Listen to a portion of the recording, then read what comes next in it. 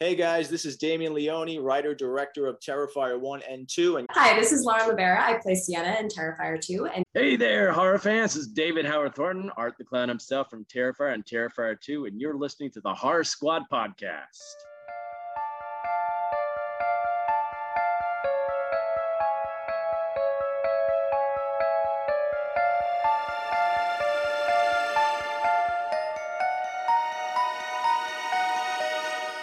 Hello, welcome back to the Horror Squad podcast. This is episode number 248. I messed that up last time. I don't remember what I said, but I think I was like 6 or 7 off. Tonight, we're talking about Terrifier 2. We also have 3 guests on tonight. If one of you boys wants to tell everyone who those people are. Sure, I can do that. So yeah, we have 3 very special interviews with the cast and crew of Terrifier 2. Me and Steve were able to do the interviews. Very exciting. Number 1, we have the director himself, Damien Leone. Number 2, we have the new final girl, who we will be talking about later on today, LaVera, who played Sienna. And then last, but certainly not least, Art the Clown himself, David Howard Thornton. 3 great interviews. So definitely stick around, all you Art the Clown Terrifier fans, because we went into depth about Terrifier 2 and behind the scenes stuff and everything. So it was great. So stick around for those interviews. Sweet. Did he talk about his Grinch movie coming up at all? I don't remember. I think he may have briefly mentioned it, but we didn't go into that hadn't been announced yet, so we did not really go into detail about it. I just saw it on Letterboxd today. I was like, oh shoot, this will be fun. Yeah, it should be. Yeah. So what else is going on, guys? Not too much. It was I forgot to shout it out last week, but it was Canadian Thanksgiving this past weekend. So happy belated Thanksgiving to our Canadian listeners, and give us the spread. Typical, Thanksgiving stuff: turkey, mashed potatoes, gravy, roasted vegetables, and there was red cabbage, there was cranberry something, and just like regular, stuffing, the whole works. And the rest of the weekend, I basically just played video games and watched movies. I watched a lot of fucking 2022 horror movies in the last week, like something like 15. So I'm really plugging away at those, and it was fun. It was a good 3-day off weekend, so happy about that. Very nice. Sam and I went to a thing called Halloween on the Hill, doing some spooky activities. We had never been before. Sam found it. I didn't know much about it, but it was really cool. You like walk through the woods, and they basically have like a ton of like carved out jack-o'-lanterns, and they play Halloween music and stuff like that. So it was really cool. It was just like a little walkthrough thing. It wasn't like a haunt, but it just like really had the spooky, woodsy Halloween vibe. So that was pretty awesome. So anyone local to the area, check it out. Halloween on the Hill in Beverly, Massachusetts. Very cool. And let's see, I did a pumpkin patch over at like a local farm. Nothing scary, anything like that. They did have a maze, but it was like a foot high. So nothing crazy. You can step over everything, more for the kiddies. Pet some goats and some sheep, things like that. And, kids sports, Saturday we have football, and Sunday we have basketball. So that's always fun. I'm just ready for Halloween, man. We've watched a lot of like the baking shows on Food Network, making cool zombies or whatever. I love it. I love that stuff. Even though it's super cheesy, especially on Food Network with all their stupid costumes, it's such like, it's cool. It's fun. So I'm excited about that. Yeah, I watched all of those as well. Just fucking love them. How's Halloween Wars this season? Because I know last season it kind of sucked. So they ruined it still. Yeah. Yeah. I hate, since Zach Baggins took over, it's not the same at all. But there's another one, I forget which one, because I watched so many of them, that basically is Halloween Wars. So it's like really the same show as Halloween Wars used to be, with a goofy host and no celebrity guests, which I really loved, having like celebrity horror guests and stuff like that. But yeah, it's a bummer, man. That show is just a shell of its former self since they changed it last year. Too bad. Right. I watched a couple episodes of the Ultimate Pumpkin Carving thing that's on that same network, and that one's pretty fun. But they changed hosts. They had Allison Hannigan from American Pie, but they have a new host this year. But I kind of miss Allison Hannigan. Couldn't afford it for season 2. There's no way. Just it's good though. I like it too. I like to see people's originality come through and stuff like that. So, Joe, this weekend we got event number 1 of 2. So That's right. You want to tell us a little bit about the event this weekend, and then, of course, our big event next weekend. Of course, yeah. I can't believe it's finally here, folks. I mean, we're getting down to it. So if you're listening to this the day we release this on Friday, tomorrow, October 15th, our good friend of the show, Damien Maffei, is going to be coming to Salem, Massachusetts, signing at Silver Moon Comics from 1 to 5. So yeah, definitely come meet Damien. He'll have, Haunt merch and Strangers Pray at Night merch. And of course, his very new exciting project, he's going to be in the Texas Chainsaw Massacre video game. So he's going to have prints and stuff for that too. So definitely come and meet Damien 1 to 5, Silver Moon Comics, tomorrow, Saturday, October 15th. And then, of course, next week is, of course, the very big event, because the entire Horror Squad podcast will be there. Me, Steve, Todd, and former host Sam from Halloween Happy will also be there to hang out. But yeah, we are going to have, of course, Omri Katz, who played Max Dennison in Hocus Pocus. Just a completely full day for that. Once again, he will be signing at Silver Moon Comics from 1 to 5. And then if you were lucky enough to get tickets to our sold out screening now, we are going to be screening Hocus Pocus immediately, followed by a Q&A with Omri Katz, hosted by us, the Horror Squad podcast. So it is going to be just an incredibly fun day. Get there early, folks. Parking, I was out this weekend and all parking garages were full by 10 a.m. It was a madhouse down there. So definitely plan. Check out our social medias. I gave some tips on parking. We got there, public transportation, and we have some free satellite lots. Those are definitely going to be your best friends and best options to get into town. Don't take Salem around this time lightly, because trust me, it can be a nightmare for you if you don't follow the guidelines. So, but we look forward to seeing you all. We're gonna have a bunch of free Horror Squad swag, and yeah, it's gonna be a great time. So we look forward to seeing you at either one of the events. Awesome. And just to put a cap on that, here it is from Omri himself. So Omri, take it away. It's me, Omri Katz, aka Max from Hocus Pocus. Just here to let you know I'm going to be in Salem, Massachusetts on October 22nd at the Silver Moon Comic Store starting at 1 p.m. I'm going to be signing some autographs and meeting fans and whatnot. And then after that, there's going to be a special screening and a Q&A hosted by the Horror Squad podcast at Cinema Salem. So I really look forward to seeing you guys there, and don't miss it. What watched? Yes. Who wants to lead off? I'll go. I watched a whole bunch of movies, so it's a matter of picking which ones I feel like talking about. So let's start with the first one, 2022 film I watched over on Shudder, and it's called Deadstream.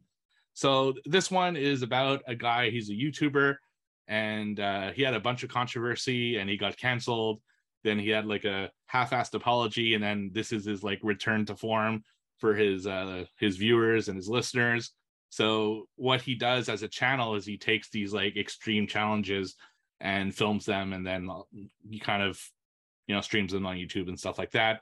So for this challenge, he decided to go overnight to a very haunted house, or as he puts it, the most haunted house in America that I could afford and that I could get to. So that's what he does. So he goes with his equipment into this haunted house, and then he starts putting cameras everywhere and telling the story of what happened in that house as he's talking to his people who are watching live on his live stream, and he interacts with them as well.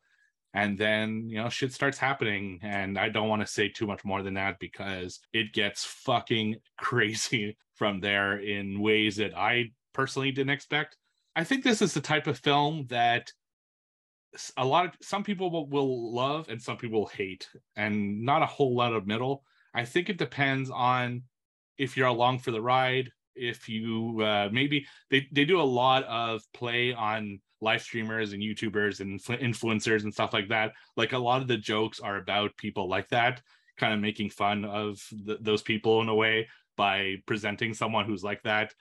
And it's just, I personally really loved it. I was totally along for the ride. I was interested to know what would happen next because, like I said, this movie goes to places. And it was obviously a very low budget, but I think they utilized that low budget really well, just by masking stuff. I mean, some of the effects, they're all practical effects, but some of the, or mostly practical effects, are a little cheesy. You could tell there's not a ton of budget into it, but I appreciate them trying and stuff like that. There are a few like CGI type effects, but it's used that they had to do it that way. They couldn't practical effect the things that they did for that.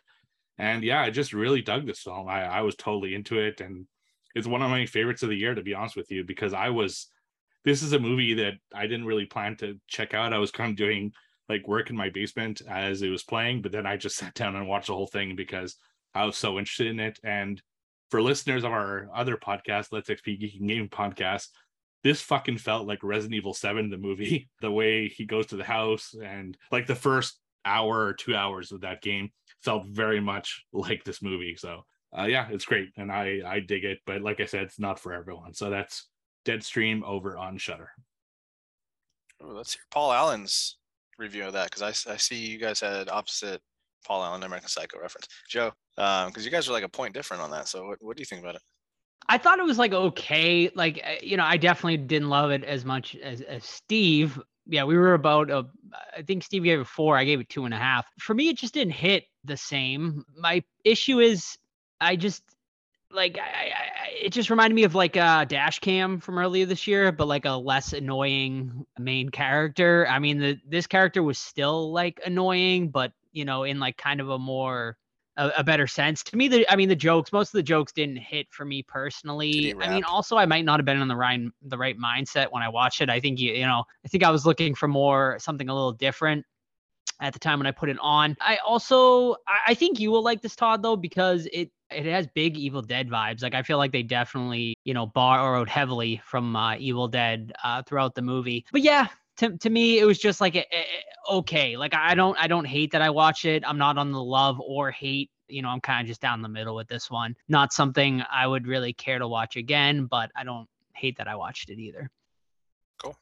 I have 3 real quick ones that I'll lump together because it's part of my my horror world tour. Because I got that map on Letterboxd, you just want to see all green. It's kind of annoying to have it all black, but there's a lot of countries out there, man, and some of them don't have any movies, which is a bummer. So we'll get there. But the first one will be The Demon. This one's from Mongolia, which is pretty cool to see some representation from there. It's your basic demonic possession movie where your friends go to the house that has a possessed person in it, and they have to do the exorcism. Decent. All these are going to be in the 2-star realm because especially cultures or whatever that are starting out making movies don't have the most budgets, and they're learning and borrowing a lot, so they're not going to be the best usually. The next one is from Kazakhstan, and that one's called In the Dark. Not Borat? No Borat in this one. This is another ghost/demonic kind of thing. I think a lot of these movies focus on that because it's like one of the easier topics to get. If you get some, body paint and some screaming and dark rooms, you can pretty much emulate a lot of the movies I see now. And finally, it's going to be Fury of the Demon. This one is from let me pull it up right quick. It is Croatia. And basically, the premise of this one is pretty interesting, is that there was like a lost film, a horror film from like the turn of the century, silent film, right? That this filmmaker got everyone together. He's like, hey, I have this lost film. You're all invited to come watch it. So it's a mockumentary about a bunch of French and filmmakers talking about the screening of this movie, which turned everyone in the theater kind of insane and started fighting and biting and, banging and things like that. So it was very interesting. However, what I liked about it was the actual like history of the silent era French films that they were doing with it. Like they were talking about like all these different filmmakers and stuff like that. So I got really into the real aspect of it. And then when it got to the fake stuff of like watching this fake movie and, talking to some French filmmakers, that's when it kind of lost me. So I actually liked it more of his documentary than the fake stuff. So Fury of the Demon, all 3 of those are on Tubi, and that's 3 more countries off the list. So I'm pumped for that. Very nice. My first watch tonight is a remake from 2022, and this one is called Goodnight Mummy. Now, I loved the original Goodnight Mummy, so I was pretty intrigued, I guess, to check this one out, especially because they had a good cast. They got Naomi Watts in this one to play the mom, and this one is on Amazon Prime if you want to check it out. And this one follows a similar theme to the first movie. It's about brothers who go to stay with their mother. And when they arrive, they see that she has had some sort of facial surgery where she has bandages covering her entire face. But they notice that the mom is kind of acting a little different.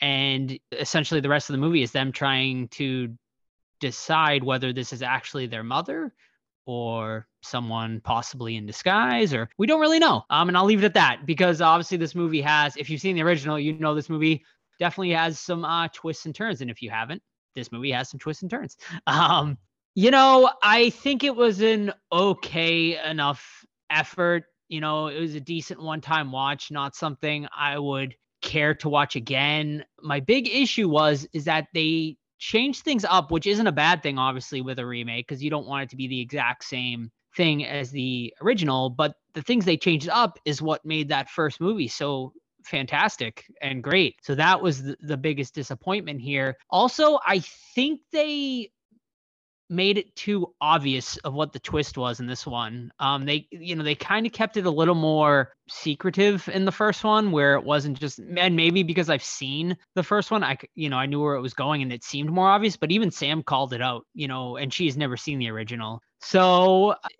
maybe like a laundry movie watch at best, but not something, if you don't see it, you're not missing much. Watch the original instead if you want to watch a good movie. Nice. So my last one this week is still a 2022 film. I watched this one over on Amazon Prime, and that's My Best Friend's Exorcism. So this is a story of two girls who are best friends, and they're just hanging out, they're having a lot of fun, and they go to this like creepy house, and all of a sudden in the creepy house they see this really creepy looking thing. I don't really know how to describe it. It kind of looked like an eye to me, but anyway, they see this creepy thing in the house, and all of a sudden it starts doing shit. And one of the two girls gets left behind while the other one runs away. And then she goes to find her, and they think, everything's cool. But then that girl starts, exhibiting different behavior. She starts being mean to people. She starts doing really mean shit to her friends and her best friend, and saying weird stuff. And her whole demeanor is changing. So that's when she figures out that there's something really wrong with her. And they had seen this. So this takes place in the 80s, by the way. They had seen this thing at school from this group called Bros for Jesus or something like that, which are like these three dude bros that get on stage and just like sing, dance, and show their muscles and, preach, I guess, the word of God or whatever. And one of the three dude bros, or Bros for Jesus, like he stopped mid-performance and looked directly at that girl as if there's something wrong there. So the other best friend caught that. So she went to find those guys, and especially that guy who had stopped, and decided to enlist him to do an exorcism, essentially, or at least to figure out what to do with her friend. And then they go through this fucking crazy exorcism, and a bunch of other stuff happens. This movie was like a decent watch. It's not something that I would rewatch necessarily. I think the comedy is okay, but don't think I'm the target audience for this movie either. So that's probably why. The horror is also okay, but not like super far enough that I'm like, okay, this is really cool. There are some scenes that are decently horror. So it's really like a kind of thing where the comedy is good enough, the horror is good enough. So the movie is like, okay, but it's not like one of my favorites or anything. But I was entertained throughout. I love the 80s vibe. I love the music that they used to portray the 80s and stuff like that. It was well acted, and I did get a few laughs out of me. So I think it's worth watching one time, and that's My Best Friend's Exorcism over on Amazon Prime. Very cool. Without spoiling too much, did they leave the tapeworm scene in from the book? Yes. Yeah. Excellent. That was really that was effective. actually one of the highlights of the movie. Yeah, that's a cool book by Grady Hendrix, and I'm glad they left in the Bros for Jesus thing, because that thing was like in your mind, like what the fuck.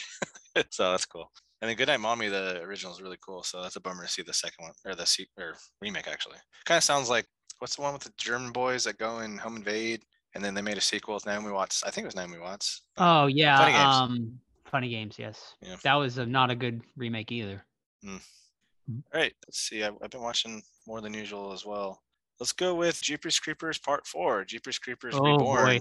Man, I don't know what they were thinking with this one. I remember the trailer was pretty decent. I think we all thought it had potential. And then the movie comes out, and holy shit, this movie was terrible. I'll start off by saying at least it's slightly better than Part 3, just because remember Part 3 had like Walmart brand effects and things like that. At least this one tried, even though they're pretty cheap too. The plot is stupid. Like the creeper looks really off and not physically imposing. Like the first two, you're like, damn, this motherfucker will eat you, you know? And this guy is just like kind of skinny and like, I don't know. The characters, the plot, they're going to like a horror con that's not really a traditional horror con. It's more like a, I don't know, kind of weird shit going on outside con. The green screen reminds me of like when we were in high school and had a green screen and we're fucking around with it. Like it was terrible. Like you can tell every single green screen shot they had, it was just awful. Dee Wallace is in the beginning. She's okay, but like the whole time you can tell she's phoning it in with this really bad script. So anyway, Jeeper, the Creeper, he wakes up after 23 years, and this time he has a cult following, and these town folk, led by like kind of like a voodoo kind of lady, they're gonna sacrifice people to her, and our main girl is pregnant, and they want to have the Creeper eat the baby or something. I didn't really follow that, but it's just dumb. Everything about this is terrible, and I would not recommend it. This series needs to just stop. 1 and 2 were good, regardless of that piece of shit director, but this just, they're done. There's no way they can go with this anymore, in my opinion. So terrible, half star. That's a shame because, we'll get into it later with Art the Clown and Terrifier, but like, the Creeper is definitely like a horror icon, and it's a shame that like he's kind of been not given the right treatment. And the fact that they recast Jonathan Breck after 3 movies too, like doesn't make any sense to me. Like it's not like he's commanding a ton of money to come back and do the 4th movie, and they didn't even ask him. So I don't know why he wasn't asked or anything. Was disappointed, but that's a fucking blessing for him. This movie is probably, yeah. Maybe, yeah, right, yeah. I watched it too. It is bad. Like everything that Todd said is very accurate. It was, wow, just not good on almost any level. They need to bury this fucking franchise. I think it's just the way it is. It's inconceivable how much they missed the mark on absolutely the entire thing.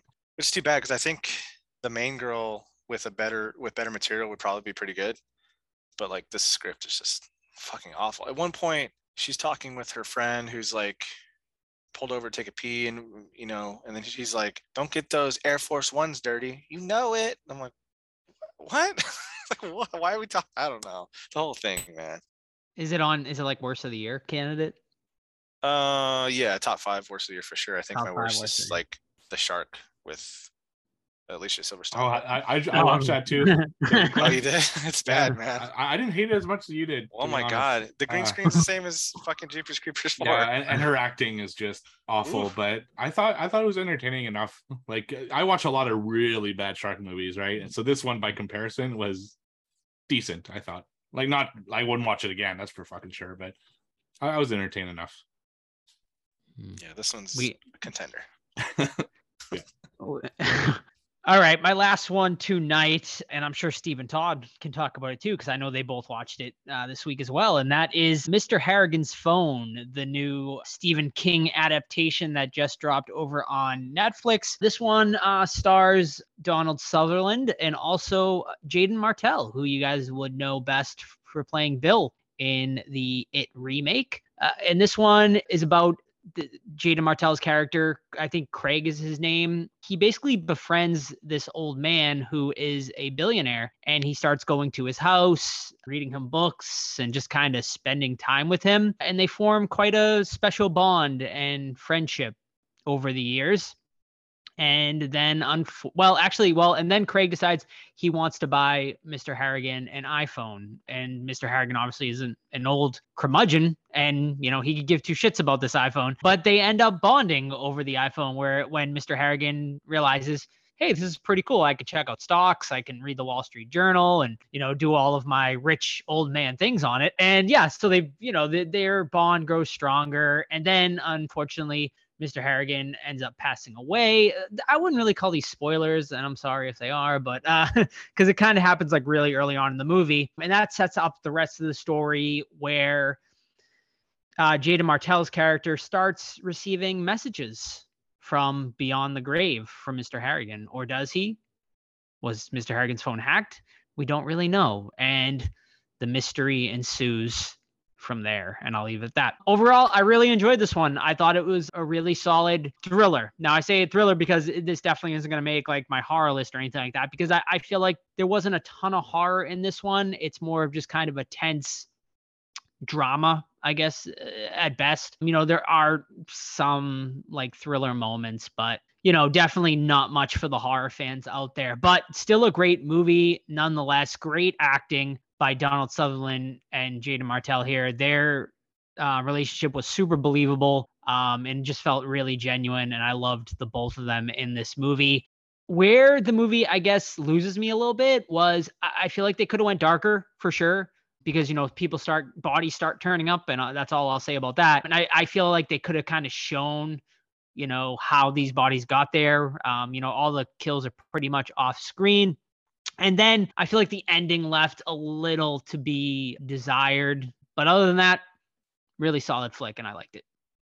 I'm right there with you. It's a good one, man. This is a really, really good short story by King. And they pretty much copied it almost word for word for the most part, leaving a couple things here and there. I mean, I know his dad asked him at one point, hey, is he fucking touching you? Because they spend up like a lot of time together. And that's the natural question to ask, you know, younger boy with the older man. But it wasn't ever like a plot point. But other than that, it's pretty much the same throughout. So it was a really good adaptation. I'm there with you though. Like, I wish they would have gone a little bit more horror with it, because I'm struggling too. Like, one of my higher ranked films of the year, but is it horror enough to make the 10? I have to go back to the Ghostbusters argument, Afterlife, you know, like that's a ghost murdering people or one person. And then here's a ghost, quote, doing something maybe, or maybe not. Who knows? So I don't know. We'll see at the end of the year. But where do you sit on that, Steve? With horror? Well, Ghostbusters, you see the ghost. So that was an easier argument. This one, I mean, it doesn't matter to me because it wouldn't be. It's not on my top 10 anyway. But I really liked it. Like, the relationship between the two is fantastic. It's funny that you say that it's really like the short story, because it was so Stephen King. Like, the first scene when he's narrating what his hometown is like, I could feel that Stephen King, the way he describes the way his town is, like describes specific things in his town and stuff. So I thought that was hilarious. My issue with the film is that a lot of unanswered questions in there, and I thought it ended too abruptly. Like, when it ended, I was like, wait, is that it? There's not more to this? Like, I didn't understand. There was no real conclusion. It just ends. Like, I guess it could be, I guess I could see how it ended, but I don't know. I guess I wanted more explanations. Like, there's a scene where he says, and this is not really a spoiler because it doesn't really go anywhere. He says, what's behind the closet? Like, some mysterious looking door. He's like, oh, there's skeletons in that closet. But they never address it again. Like, I guess it was just a metaphor, but now I want to know what's behind that closet. It's just little things like that I wish. There's nothing behind the closet. Yeah, no, it's in the book. There's nothing. So do they open it? I don't remember. Yeah, it's just like little things like that. Like, these lines, like, we had the same argument with Barbarian. If you're gonna have a line like that in the movie, you gotta follow through in it. You can't just put that out there and then make me wonder the whole film, is there something behind that closet that's like sinister, the source of power or whatever? I don't know, but it is what it is. I still really enjoyed the like performance aspect of all this, and yeah, it was a good film. Yeah. One more note is on that one is I really like the early 2000s stuff. It brought me back to, you know, getting your first phone. For at least Joe and I were around the same age as him, getting our first phone. So it was like, this is cool. I don't know. I just like that part. Definitely. I got one more really quick one tonight, because for spooky season, Sam and I went over our friend's house and was just hanging out. And my friend mentioned he'd never watched Poltergeist before. So we threw it on, gave it a rewatch. And man, I'm so glad I put that movie on my top of the 80s list, because after rewatching it, like, that's a 5 out of 5 movie for me. Like, I think I gave it 4.5, like, on Letterboxd, but I'm upping it to 5. Like, I think that movie is damn perfect horror movie. A movie that didn't need to do or show a lot. And then my friend also, he's like, wow, he's like, for a horror movie, there wasn't like one kill in that entire movie. Like, and I'm like, yeah, you're right. There's no body count, nothing. Like, but it's just so fucking effective, and the scares are fantastic, and like it just builds perfectly.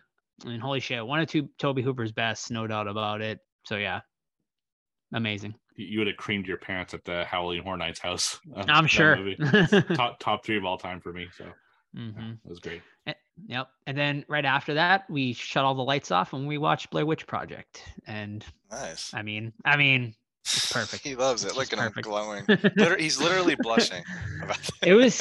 It was like, I hadn't watched it in maybe a couple years, year and a half or something. And this is just as amazing as I remembered, essentially. Yeah.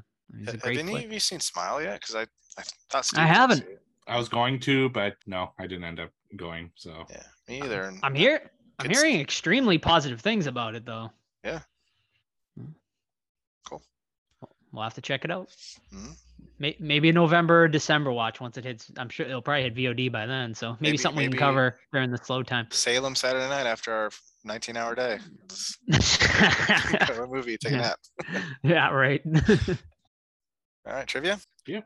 All right, so that was beginning of quarter 4. So we're at zeros for the quarter. However, overall, it's 53 for myself, 48 for Joe, 42 for Steve. And these guys had to watch Pappy's Graveyard, as voted by you guys on the Discord, between Pappy's Graveyard and another shitty movie. I forget the Breaking title. Wind.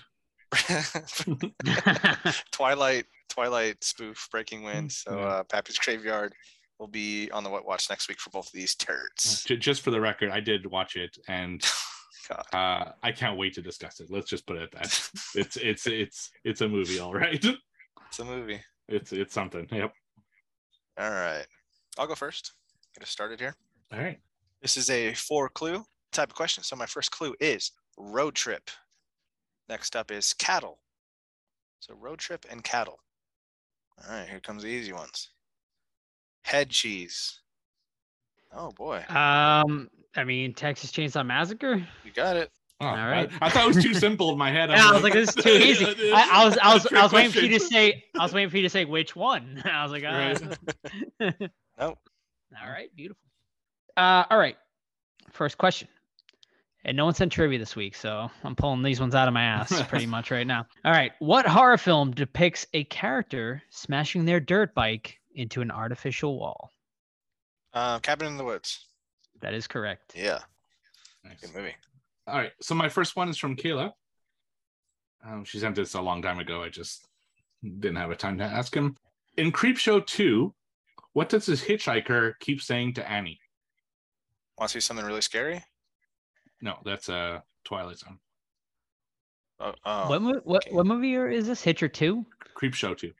Oh, Creepshow 2? Oh, Yeah. Thanks for the ride, lady. Oh, damn. Yeah, that's right. Yeah, good job. My mind was completely wrong on that. Yeah. Thanks for the ride, lady. Actually, when me and Steve were up in Bangor, we saw like part of like where that movie was filmed. That's cool. Yeah. Or that segment, yeah. All right. 4 clues. Clue number 1. Clue number 1 is the Dawn of the Dead remake. That's clue number 1. Oh. Clue number 2 is road trip. So we have Dawn of the Dead remake and road trip.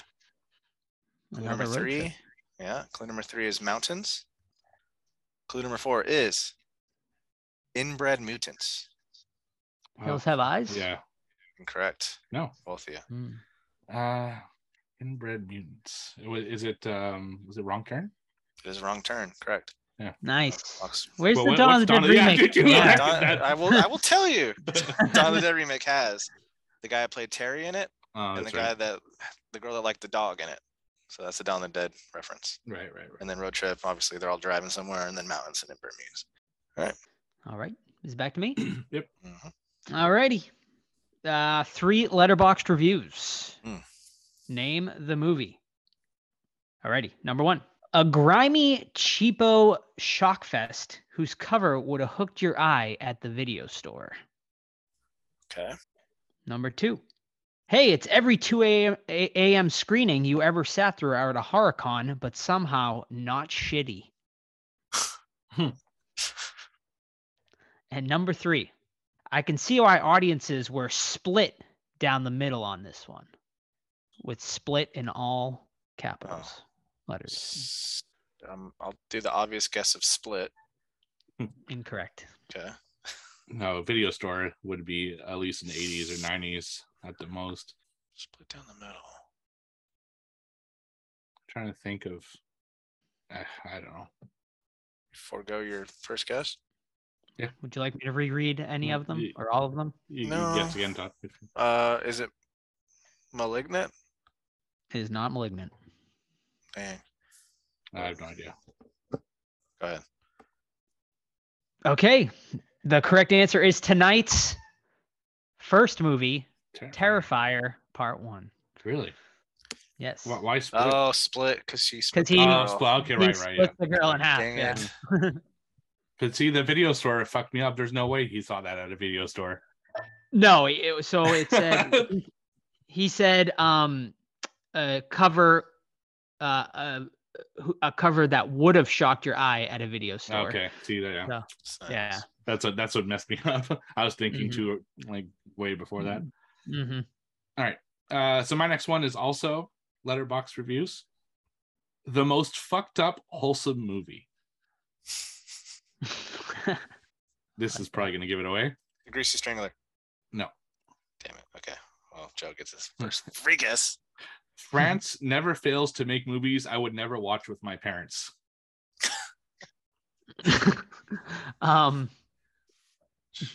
What, I don't know actually now. I mean, it's not a Serbian film, right? No. Is that a wholesome movie? Wholesome French horror film. Wholesome in French, huh? Yeah. All right. Most fucked up wholesome. All right, so this one's really going to give it away, so you guys got to be quick on this one. A family can be a fireman on steroids. The murderer pretending. That's right. Yeah, that's right. I love that movie, man. I have to redo this one. This one wasn't like good enough to put on because it's too like it doesn't say anything, but it made me laugh. My son just looked at the television and said, "Do you think Titan is too ambitious and confrontational to be nominated for mainstream American awards?" He's a 46-year-old Letterboxd reviewer, and I hate him so fucking much.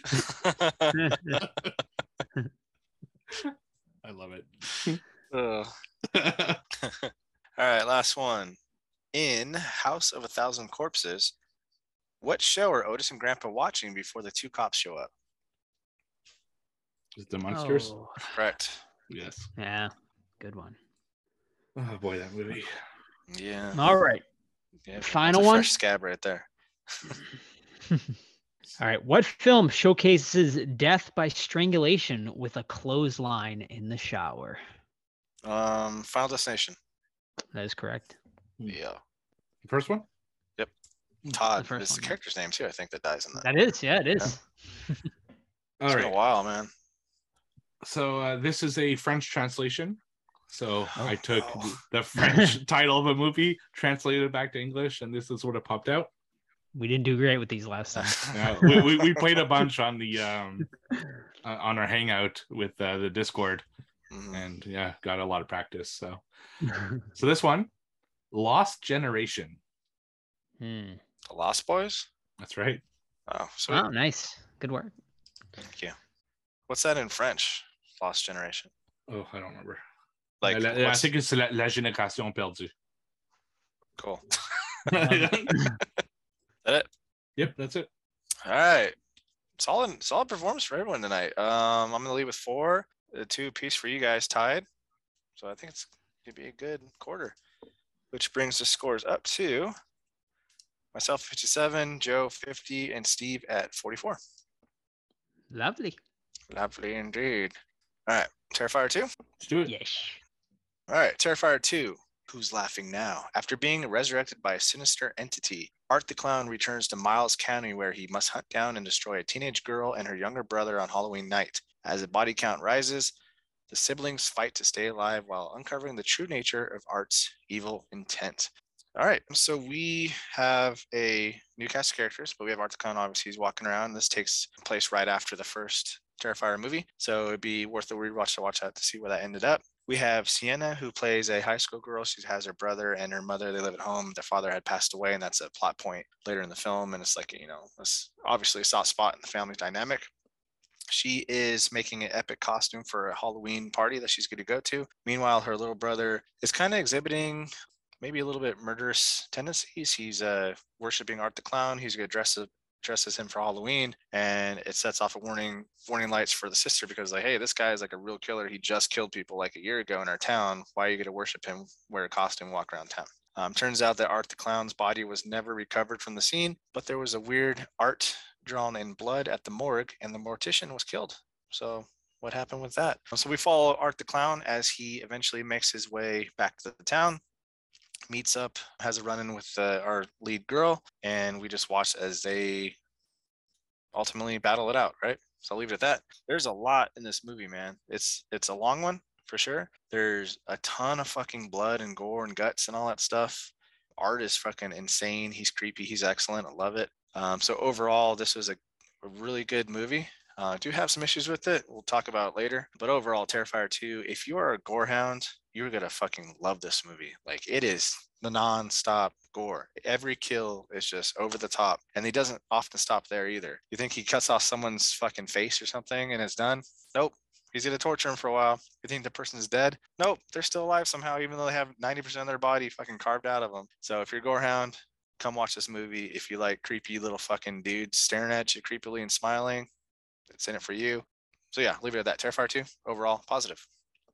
Yeah. Well, first of all, congratulations to Terrifier 2, because it made history. Well, made trivia history, as it is the movie that finally took Top Gun Maverick out of the top 10 of the box office this week. So, I mean, yeah, they've made, I think 1.2 million in limited theater release, which is great. Great for a little indie horror movie that honestly didn't have a big budget. So big props to Terrifier 2. So yeah, Terrifier 2. First, I want to go back to Terrifier because, I thought Terrifier was decent. Like, if you're a gorehound, it was great. My biggest problem with the first Terrifier was there was no story, like, whatsoever. And I think they corrected that with Terrifier 2. We actually get a story with this one. I think, honestly, everything is better in this movie than was in the first one. Like, they, most sequels are tough. Usually you can't say that a sequel is better than the first movie. I can 100% say that with Terrifier 2. This is 100% a better movie in just about every single way. Better acting, better gore, better kills, better everything. So I left this movie really enjoying the hell out of it. I had so much fun watching this. I was really concerned about the runtime. A slasher movie that is almost 2.5 hours long seems ridiculous, seems overindulgent, seems way too much. But honestly, the runtime never bothered me all that much. Like, I always found like there was something interesting going on screen. Now, could some stuff have been cut? Absolutely. But, the runtime never bogged this movie down for me, which, I mean, that's saying a lot for a movie about a clown that's just killing people for 2.5 hours.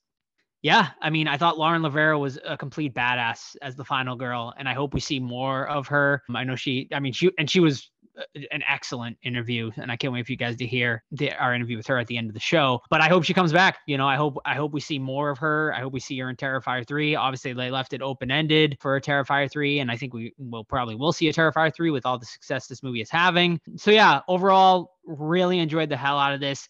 Definitely had some issues, but as of right now, I still don't know what I'm going to rate this movie. And, I'm teetering between one score or another, and it's really going to come down to how this conversation goes. Nice. I agree with both of you in a lot of the points that you said. I like Terrifier. I thought it was a good movie, but not like great. But this one was just like, it was awesome. I really enjoyed watching this movie. I thought, like you guys said, it just improved on almost everything that the first one did. It had the same, like, creepy art, but it also had a goofier art, which worked for this. Like, it sounds bad that you have a goofy killer, but his goofiness actually like adds to his creepiness, and that was really awesome. This movie introduced one of my new favorite characters in horror, and that's Lil Art, or I don't know what they call her, Demon Girl or whatever it is, his imaginary little girl self. I fucking adore that character. Super creepy, and I hope we see more of that character going forward, because it also gives Art a little bit more depth. Like, you see Art in a way that we hadn't seen before, and that was really interesting. The gore is fucking amazing in this, just top notch, really entertaining. The way that the stuff that they came up with to up the first one was just really, really cool. Like you said, Joe, having was Lauren LaVera just fantastic in this role.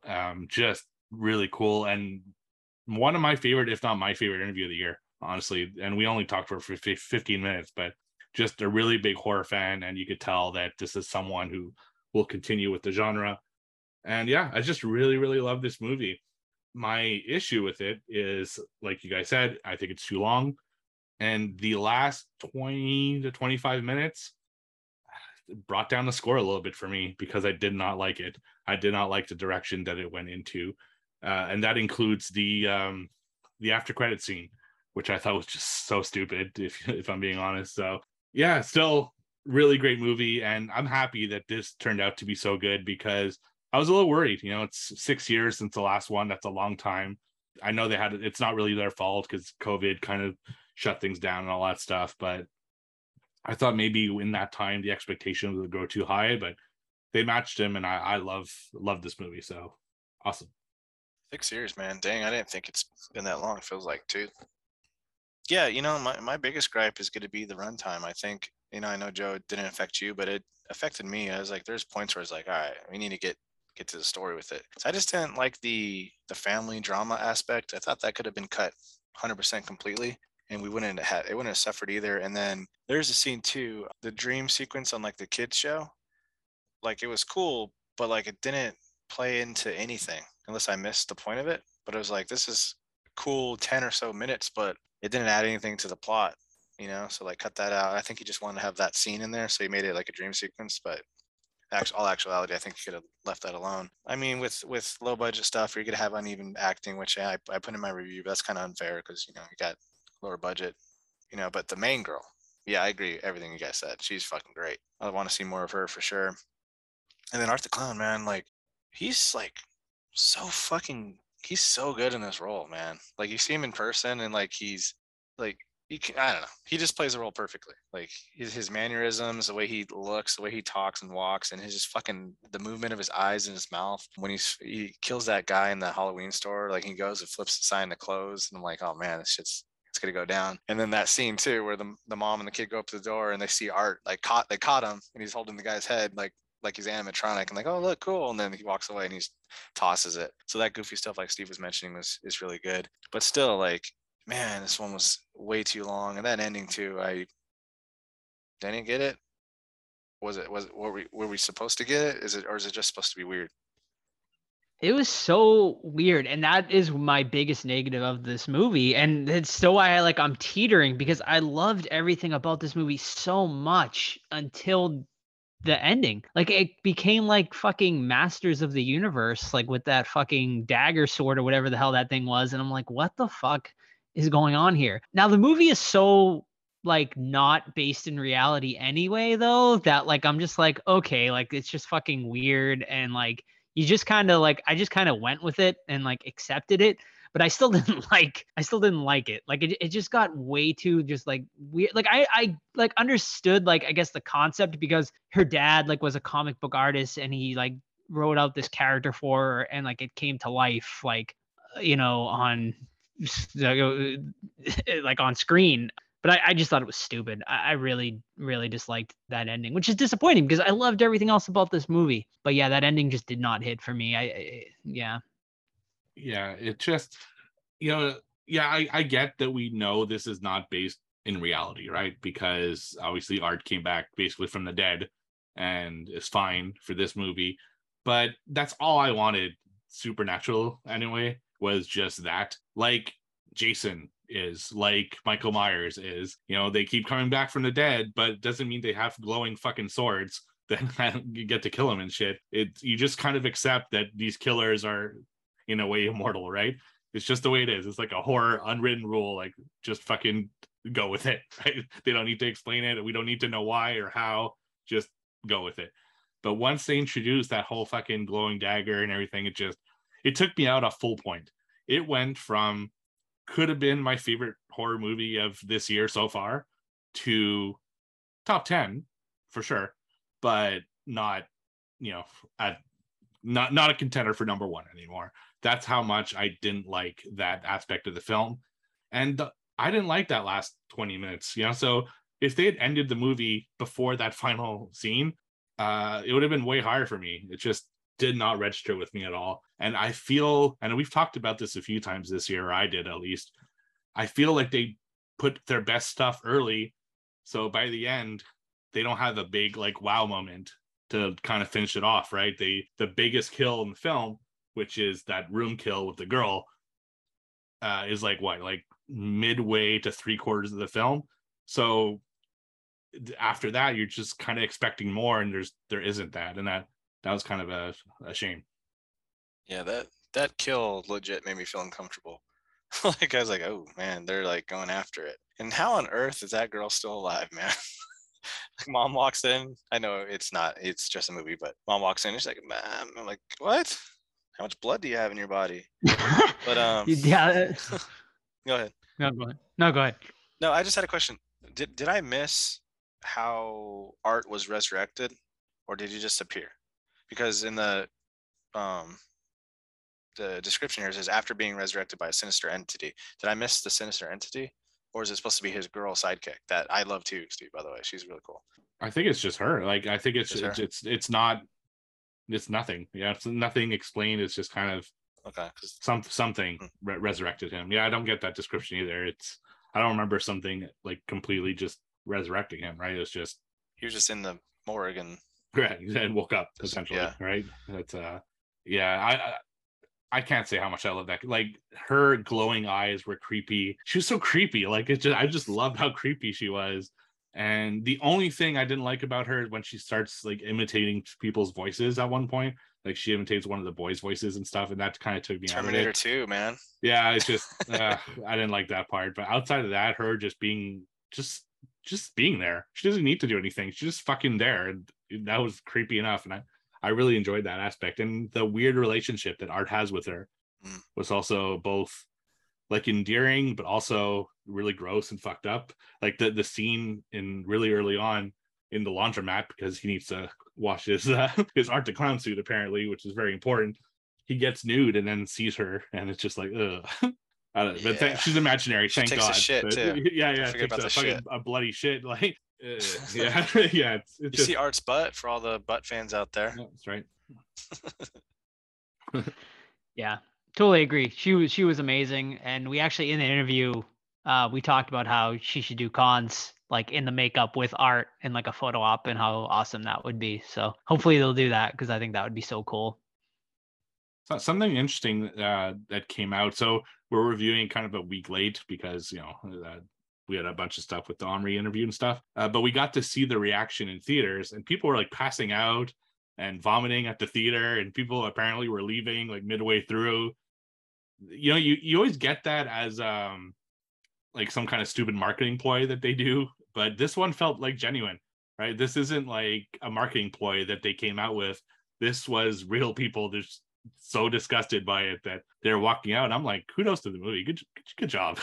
That's what you want, Yeah, I'm actually really shocked this got a theater release. Like, it is so fucking like just not the type of movie you would ever expect to see in theaters. And I just like wish I could have been in the theater with a person who like never saw the first movie and had like they just went with a friend or something, not knowing what they were getting into. You know what I mean? And I agree with you, Steve. I totally believe like people fucking passed out or puked in the theater, because there's some really and I mean, some people have really weak stomachs, but there is some highly disturbing stuff in here, especially that one bedroom kill, which obviously we keep going back to because it was shocking. I shocking because it kept going on and on and on. And it did, yeah, right up to the point where he's eating like something out of her fucking skull. Like it's just creepy. I do agree with you, Todd, too, about that whole like clown cafe dream sequence.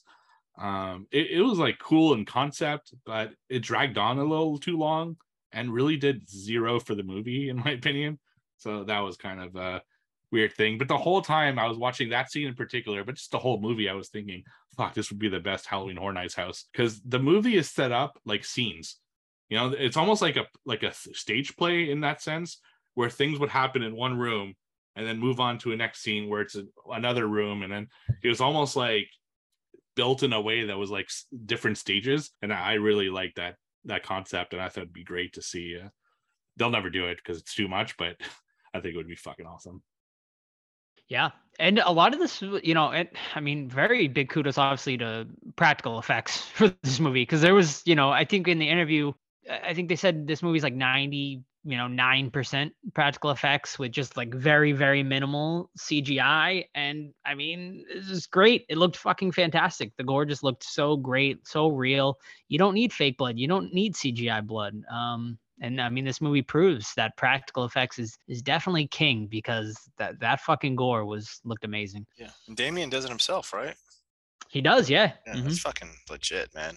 Yeah, super good. Like, yeah, I'm back to you guys too. Like, if you did not know what you're getting into and you watch this movie, like, you're gonna be shocked. Especially if you're not like a big giant horror fan, you're just going with a buddy or something. Like, man, you're in for it. Yeah, you're expecting like it. And Yeah. you get this, like, fuck. Yeah. Dude, Art would kick Pennywise's ass, yes or no? Well, Pennywise is really supernatural, right? Well, so is Art. He sees but diarrhea girls. I think Pennywise he turned into a fucking spider. That's like, true. You know? You got that, yeah. Yeah. We'll see with part 3, and then we'll ask that again. Right. Yeah. Actually, we asked him the question, which clown he'd like to collaborate with. So stay tuned for the interview for that. It was a good answer, I thought. Mm-hmm. Yeah, and we also had a very interesting. He also had a very Damien Leone, the director, had a very interesting interview when I asked him if he saw an end game for Art the Clown, or if he thinks Art the Clown will be like the new Freddy or Jason with 13 to 20 movies. And honestly, his answer kind of surprised me. So yeah, stay tuned for that for sure. But here's my question I want to know from you guys, because I know we've been pretty tough on Art when horror fans have been calling him an icon after one movie, and we're like, come on, it's fucking one movie, no big deal. Do you think after this second movie, do you think it's fair to call Art now a horror icon, or do you think it's still too early? I would say no, only because the audience isn't as big as like a Mike or a Freddy. And I think, and I would love for them to tone it down and get a theater, like a wide scale release of this. Cause this is, if you tone down the violence, okay, leave the violence in for like the unrated disc for us, but like release this in theaters and fucking, cause it's scary without the violence. You know what I mean? I can imagine fucking kids going ape shit over Art the Clown and saying, fuck Pennywise. You know what I mean? So I think that holds it back in a way, because you can't reach the wide audience. Yeah, you're getting the horror fans, but you're not getting like the maybe on the fence, I like being scared horror fans, you know what I mean? So no, for that reason only. And yeah, it'd be really dope if you got this in the theater, like a wide scale, rated R, you know what I mean? That'd be really cool. Yeah, I kind of agree with that. Like, I think the horror fans, he's definitely up there, not quite at the main stage, but he's an opening act to the main stage at this point. Like, he's made this at least a show, right? And the problem is there's no mainstream recognition yet, right? It only came out in like 800 theaters, and that was a lot of horror fans. It made like 1.9 million or something over the weekend, which is great for a movie like this. But until you get all those eyes on it, he's never going to become kind of that icon. And you know what? That's okay too, because not everything needs to go mainstream, right? We can have our own, as horror fans, our own little kind of icons that we really enjoy that a lot of people, don't. So we can have our leprechauns and other characters that don't get the mainstream recognition, but we really like those characters because they mean something to horror fans, So I think it's fine that it doesn't get its mainstream audiences, to be honest. Yeah, I could see this too being a next step horror movie, and what I mean by that is, you got like a younger guy or girl starting out, and they watch, the typicals, Jason, Michael, and all that stuff, and then you're like, hey, you want to try something a little bit more hardcore, and not to like the fucking Serbian film bullshit, but like something legit, and you hand them this Blu-ray, and you're like, yeah, try this out, let me see what you think, and then this either makes or breaks him as a gorehound or not. So I could see this being like a almost like a final level kind of gore level kind of thing. What do you think though, Joe, about it? Yeah, I mean, I'm right there with you guys. I think he is a horror icon for horror fans, but he is not a horror icon amongst Freddy. You show a non-horror fan a picture of Michael Myers, Freddy Krueger, Jason Voorhees, Leatherface, they're going to know who they are. They'll say, oh, that's you show a normal person a picture of Art the Clown, they're going to have no idea, most likely, who that character is. So yeah, he definitely has some time and a few more movies to go. And like you said, Todd, he's going to need some mainstream release or something like that to reach an icon status. But he's definitely on tier B, I guess you would say. Yeah, for sure. One thing I want to know with you guys, what did you guys think of the cameos in this? So we got Felissa Rose as a teacher, and we got Chris Jericho as like a I don't know, nurse or something at the end. He's a security guard. Oh, security. That's right. Yeah, orderly. That one was so out of place. I'm like, what the fuck is Chris Jericho? Because I saw his name in the credits in the beginning, and I'm like, I completely forgot. And then the end credits scene comes, and he's fucking eating like chips or something. Buff ass security dude.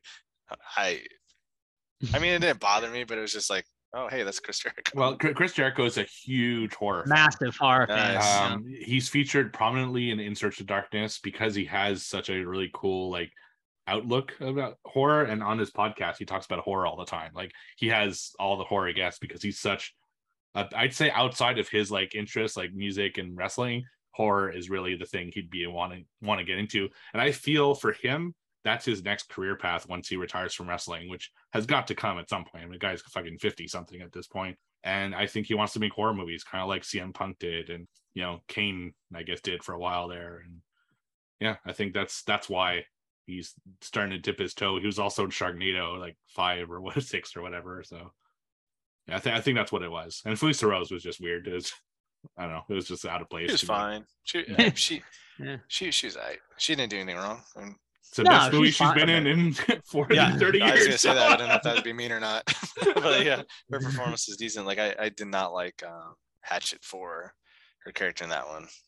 Oh my god, and Nun's Curse. Yeah, I think she got in here because like all those people do the con circuit together. So I'm just like, hey, you want to be in Terrifier 2? And they just kind of like threw her in there. But yeah, I actually met Jericho at a horror con. So he's definitely a massive horror fan. And we had a conversation because I was wearing my Brain Dead shirt. So we had a conversation over that movie. So he's definitely legit. And then he put you in the walls of Jericho. I wish. That would have been sweet. But yeah, no. That end scene, like whatever, like I just chalked it up to just a really fucking bizarre end credit sequence, but I did not count that as like the end of the movie. You know what I mean? I just took it for a completely separate like thing. What do you think of them bringing back Vicky? That's the girl with the like fucked up face from the first one into that. Yep. Do you think that's showing that she might come back in some role in Terrifier 3? I mean, I wouldn't mind it because she's fucking terrifying in her own right. Like she's like really, obviously she reminds me of like the chimp lady, in reality, I guess, like the lady who had her face eaten off by the chimp there. So it's just like really fucking scary looking.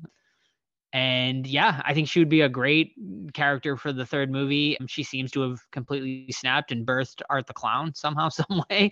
So yeah, I mean, fucking weird, but yeah, like maybe, she could kind of like be a minion of Art or something like that. And that could make for some really cool imagery. You could be like a fucked up family. She's like the mom. Yeah, there we go. Art, and then you have the little girl all at a table, like just being. Love it. Yeah, the crazy fucked up Terrifier family. Yeah, it's like Texas Chainsaw Massacre. It's like the Sawyer family, but now we're gonna have the Art family. Yeah. That's what this whole series is leading into, is like the birthing of this family. I think that's all I had as far as my notes. 3.7 on Letterboxd average. Really? Yeah, very high. That's fantastic. Yeah. Which is right around our scores. So, what do you guys think, man? Like, did your score change up or down after talking? I'm still kind of where I was when I watched it. Yeah, so I'll go first, I guess. I was teetering, between a 7.5 and an 8 on this one, like and that's why I still haven't rated it on Letterboxd, because I've been waiting to talk to you guys about it. If it wasn't for that ending, like this maybe would have been higher, like Steve said, but that ending just really dragged it down for me. Like, I just think of the rest of the movie and how much fun it was, like the ride, and the amazing gore, the amazing practical effects, pretty solid acting from our lead actress. And I just loved her character. It has a really great, we didn't really mention this, but it has a great Halloween vibe too, like throughout, like that scene with Art and her in the Halloween shop, like definitely one of my favorite scenes in the entire movie. I absolutely loved that scene. So you know what? Why not? Despite my faults with the ending and stuff, I'm going to give it an 8 out of 10. I think it deserves it. It's a great triumph, honestly, for indie horror too, to get a theater release and stuff like that. So, I think it warrants an 8 out of 10. Okay. I still think it's way too long. Like, we're talking like 30 plus minutes could have been cut and would have affected it, in my opinion. But I gotta love practical effects, man, especially at low budget like this. A lot of people, I mean, go on Tubi and people cut corners constantly and put stupid. I mean, look at Rob Zombie, Devil Rejects, the fucking end shootout where they die allegedly, and it's just a bunch of fake CGI bullets. And that was a fucking mainstream theater release, you know. And for Damien and crew to come out here and just like cut people's legs off and skin them all on screen, it's like, fuck, man, respect. It's crazy, like taking risks and stuff. Art the Clown's great, but I still cannot get over the length of this movie. A slasher cannot be this long, so I'm sticking with a 7.5 out of 10 on it. I thoroughly enjoyed this movie. I really did. You know, more than 3/4 of it were so good and should have been my number one of the year so far. Hopefully there's more, but should have been my number one of the year. But that ending, and now we say that ending, and we talked about the sword, which is like a 2-minute thing. That ending was like fucking 30 minutes long. It's like a long sequence to get to that point. And I was kind of bored throughout that sequence. I did not like all the stuff basically at the carnival is when it started dipping the interest for me. So when I say the ending, I mean the last fucking half hour of this movie. And to end in that way just really bummed me out and lost a full point.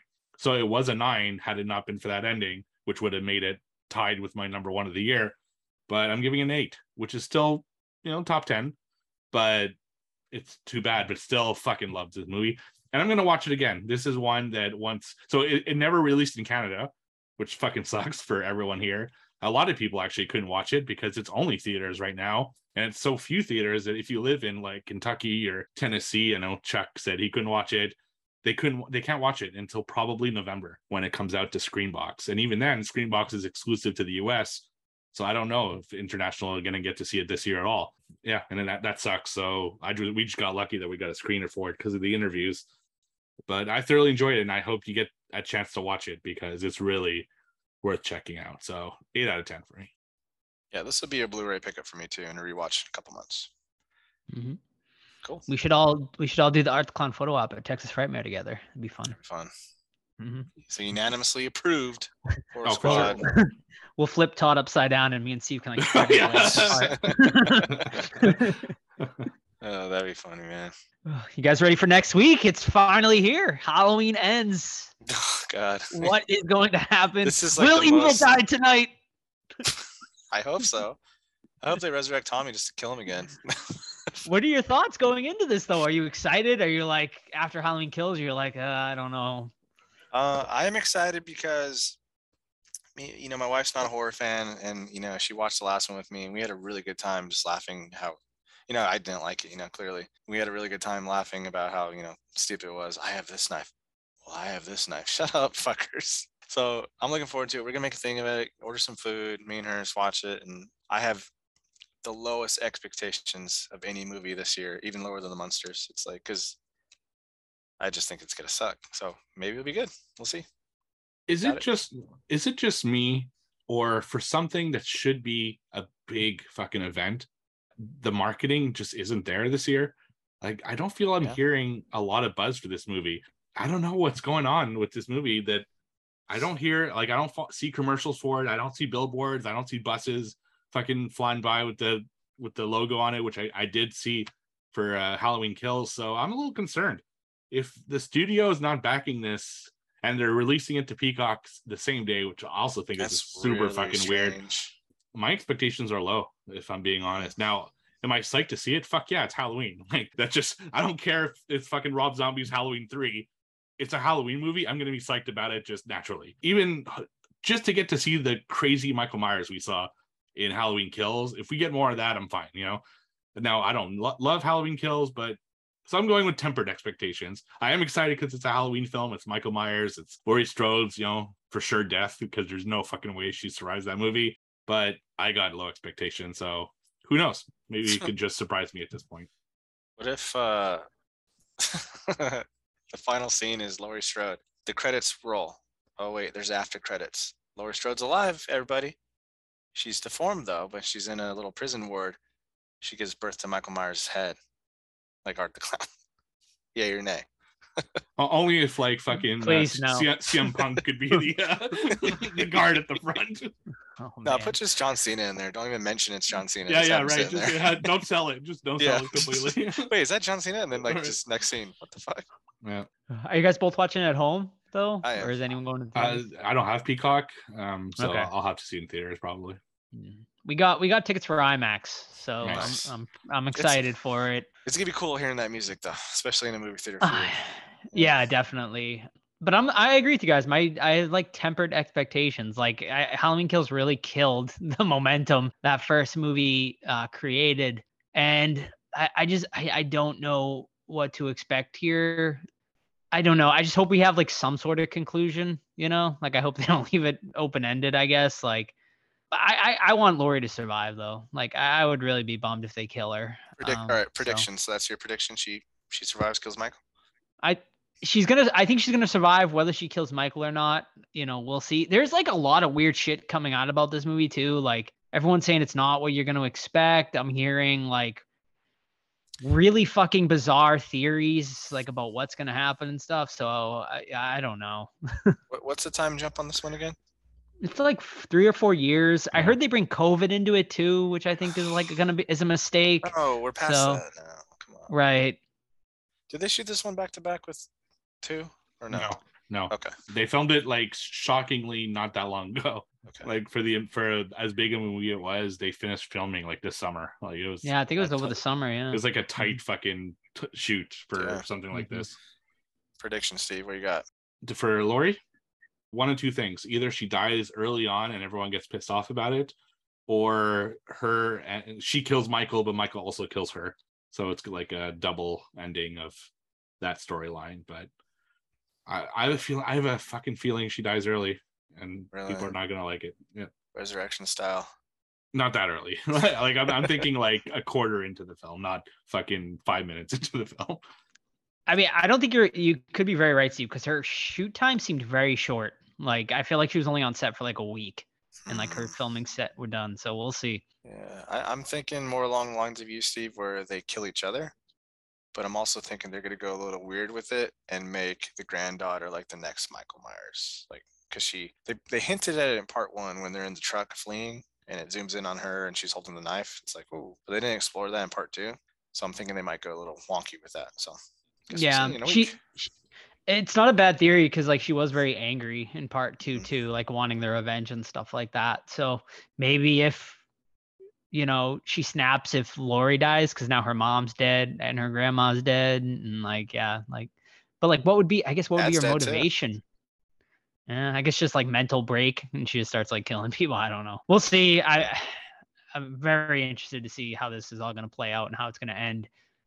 Obviously, it's not going to be the end of the Halloween franchise, obviously, but Halloween will never end as long as the money train rolls. But it's going to be number 1 in the box office this upcoming weekend, and it's going to be massive. So you'll hear our thoughts next week. For sure. All right.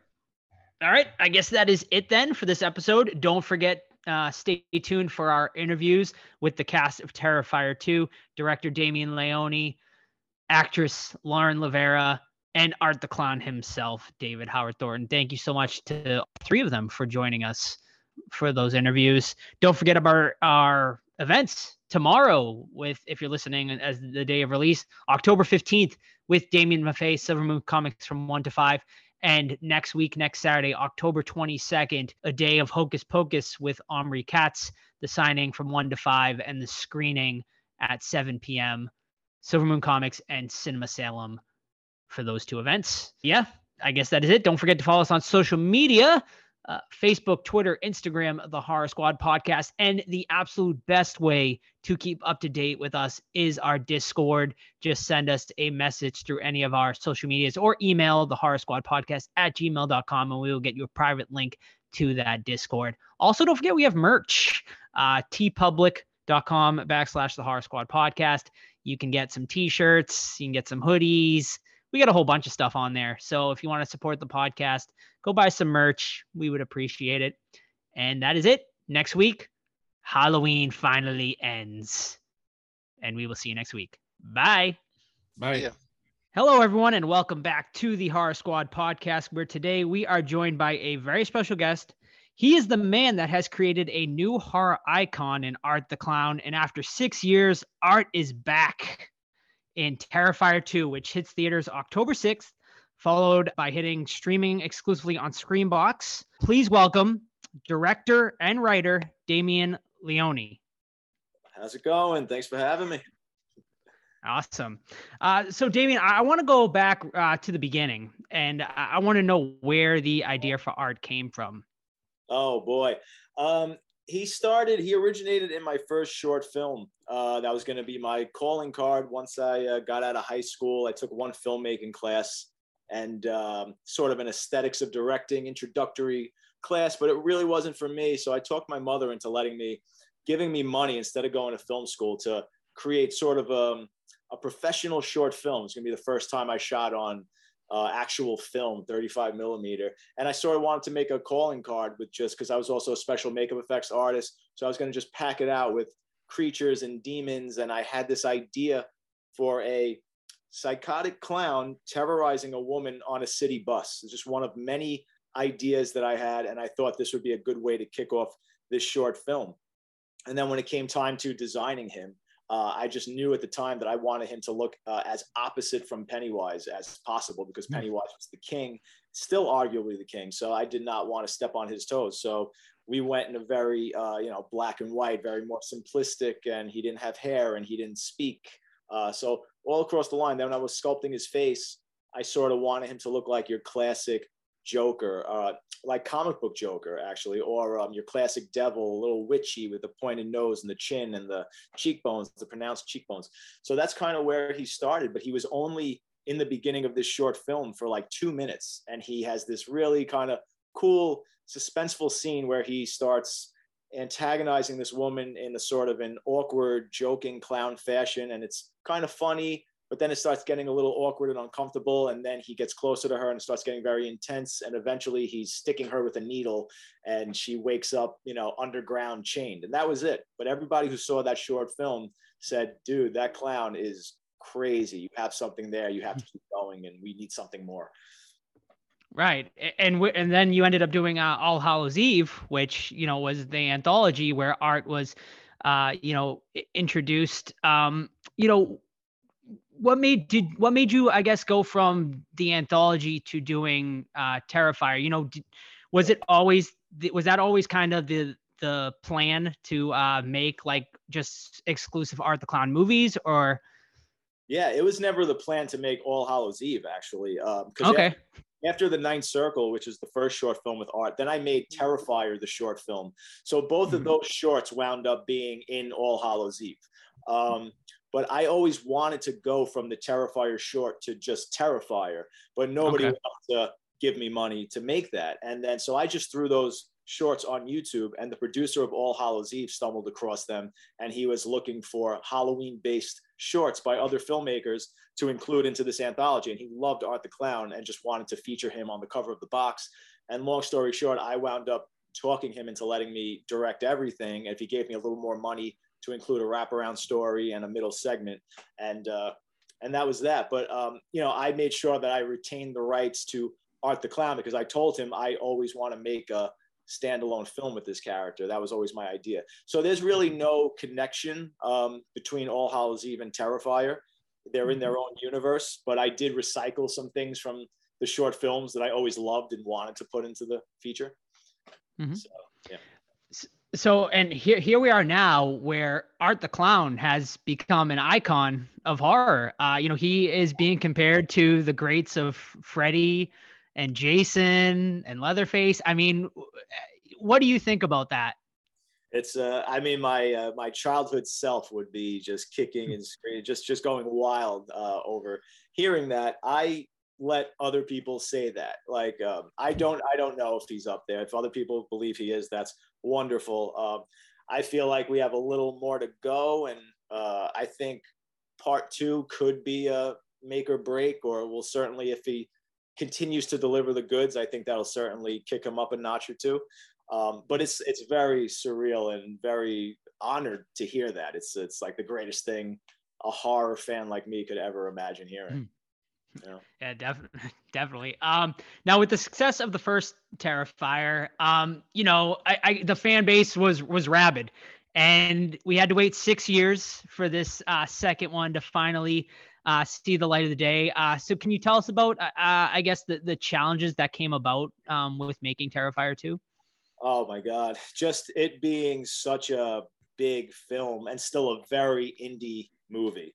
It's still very low budget, but the scope is so much bigger than the first movie. I mean, as you know, it's now, people are talking about, it's become a polarizing thing that the film is so long for a slasher. It's 2 hours and 18 minutes long. And I didn't set out to make it that long. I just wrote the story I wanted to write, and this was organically the story. But just like I said, just the scope and the amount of special effects, it was probably quadruple the amount of special effects. And I do all the special effects myself as well, along with my partner, Phil Falcone, is my producer, and he assists me with all the makeup. But this is makeup that would require teams of people, honestly. And we reached out to another makeup company before we started filming, because I was hoping they could tackle maybe 40% of the effects to lighten the load. And then like a month before we started shooting, we couldn't come to terms financially, and they wound up splitting. So now we were really screwed because we were really far behind. So we had to jump into filming without having a lot of these effects prepared. So sometimes we'd have to go film right up to the moment in a scene where the effects were going to start happening, and we'd literally break for like 5 days, maybe a week, and Phil and I would actually build all of these effects and then go back and shoot them. And that repeatedly happened throughout the course of the movie. And then of course, COVID hit us. That wasn't a walk in the park. That set us back about 4 months, but also it was also sort of a blessing in terms of it gave us a lot of time to build a lot of the effects, especially for one of the main kill scenes that I never had time to build effects for. So we did wind up, I mean, it's certainly not a blessing, but you know what I mean? We used it to our benefit in terms of just giving us extra time to build effects. All right. Steve, I know you got a couple. Yeah. Speaking of those effects, you had some amazing kills in Terrifier, but you really raised the bar in Terrifier 2. What was the process of thinking of those kills and actually like executing some of those kills on screen? Yeah, well, one in particular that it seems that everybody who sees the new one, they know the scene, the big kill scene in the yellow room. That one, I was actually flipping through a book of Jack the Ripper, his, a biography on him or whatever. And there were actual images, photographs of his victims. And there was one victim in particular who was, this woman was mutilated on a bed, just so horribly beyond recognition. And I thought it was so disturbing. And I said, well, whenever I'm writing Art the Clown and he has to do something really sadistic or violent, I just say, I imagine if Satan and Jack the Ripper had a child, and what would he do? And now I'm looking at this Jack the Ripper book, and I said, well, we could take this photograph and sort of reverse engineer it and show how this character ended up in that final awful state. So that's the kind of things that happen, the kind of mindset that I have to put myself in order to write a scene like that. It was amazing. Joe talked about Art being, one of the classic villains now, just absolutely making his name in horror. I think you have another one in this film. Can you tell us a little bit more about Demon Girl? I think she's fantastic, and curious how she came about. The little pale girl. Yeah. Well, I knew that we were going to go hardcore with the supernatural elements in this one, and I was going to actually make that a character. Where a lot of other slashers sort of just gloss over the supernatural element. They don't really explain or show what kind of force is driving the character, why the boogeyman becomes the boogeyman, etc. So I knew I would have an actual apparition that would represent this evil force, almost as Art's little sidekick. But I didn't want to get too carried away with her as a sidekick, where she's with him every step of the way and she's sort of getting in the way of him being Art the Clown. So just showing up enough and just being his guide. But yeah, she is dressed as a mini demonic female Art the Clown. And originally that wasn't my vision for the character. Originally, I imagined a little girl who looked like she was born in the 60s, and she sort of had this yellow sundress with like flowers on it and maybe like a little flower in her hair, but still with that creepy look.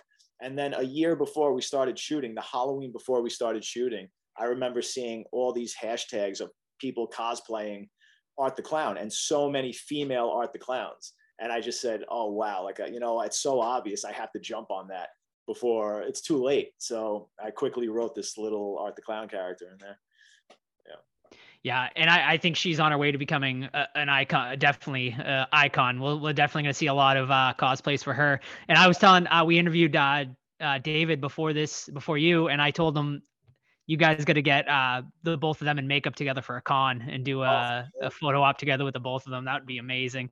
Yeah. All right, just a couple more before we let you go, Damien. So this second film, like we've been saying, it's even more sick and depraved as the first movie. And congratulations, you're the one responsible for it all. So, as, a writer, do you have to go into a special sort of, mindset or place in your mind when coming up with some of these sicker, kills and whatnot?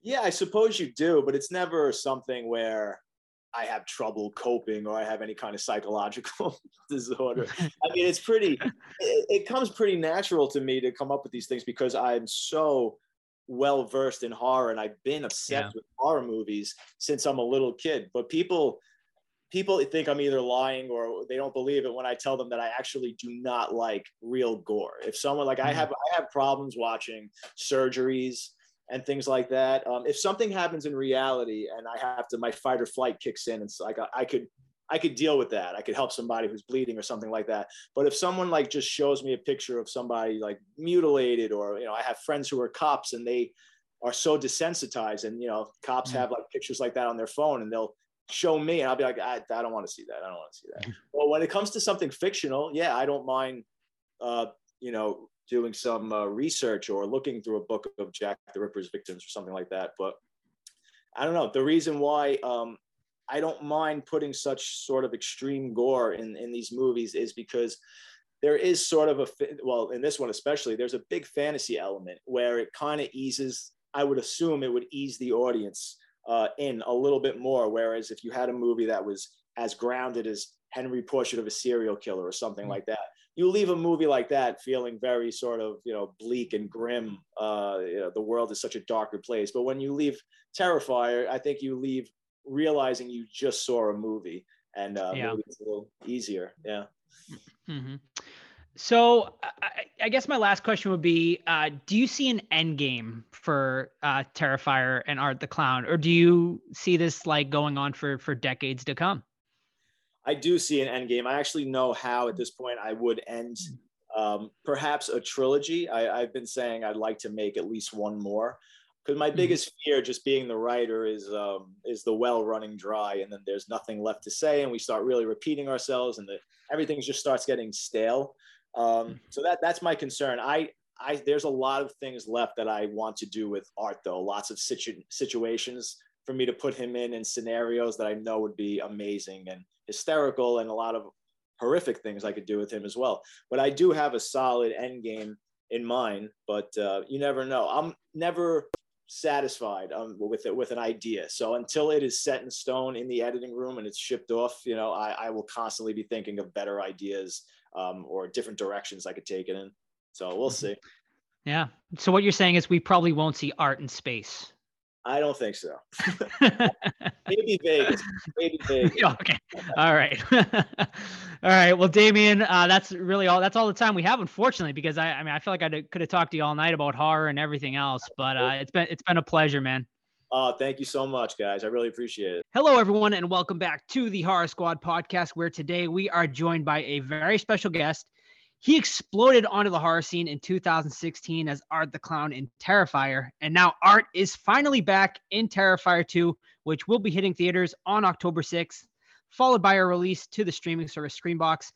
Everyone, please welcome Art the Clown himself, David Howard Thornton. David, thanks so much for joining us today.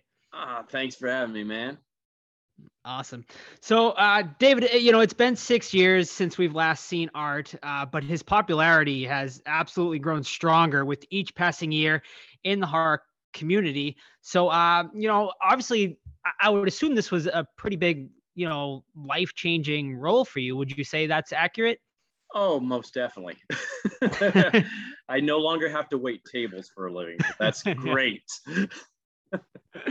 Definitely. So, have you had the chance to kind of take a step back and kind of see at how it's all come together for you?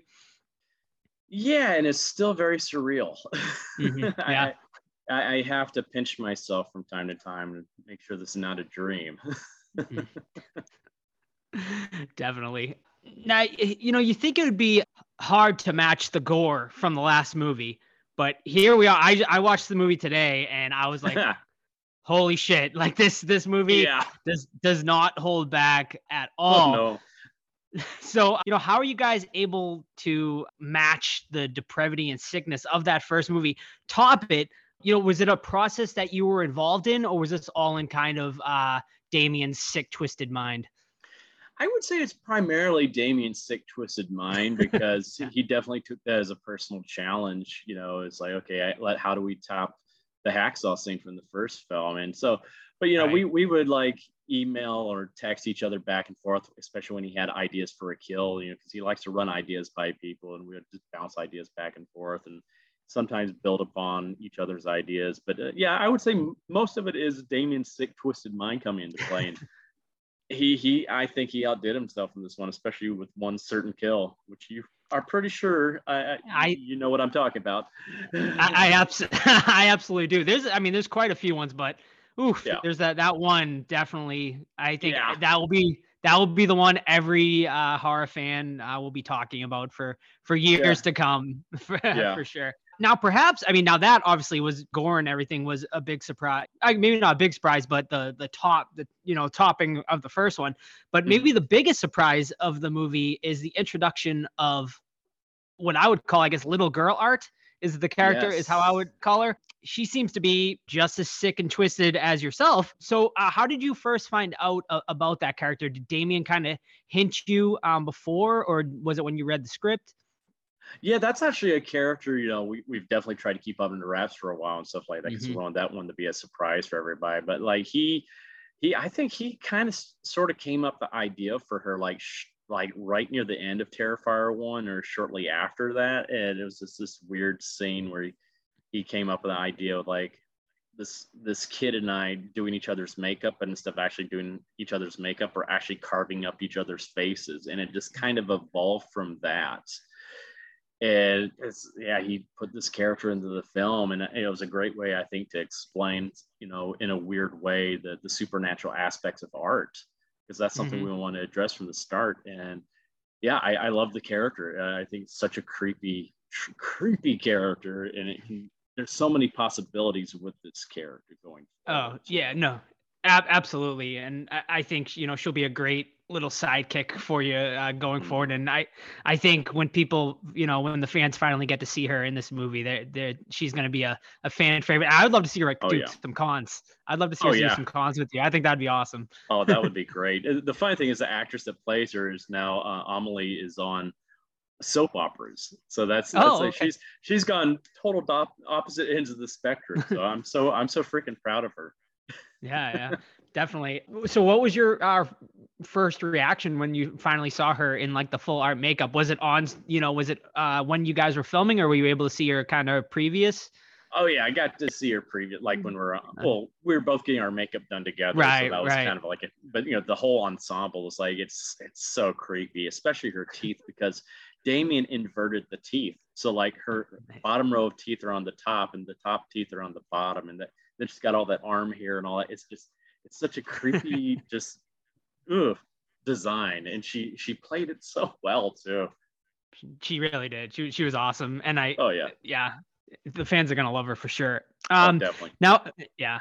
So you were given more opportunities in this film to explore, I guess, the goofier side of art. You see a lot more comedy with art in this one. Do you prefer the goofy stuff, or do you like the more sadistic stuff with them?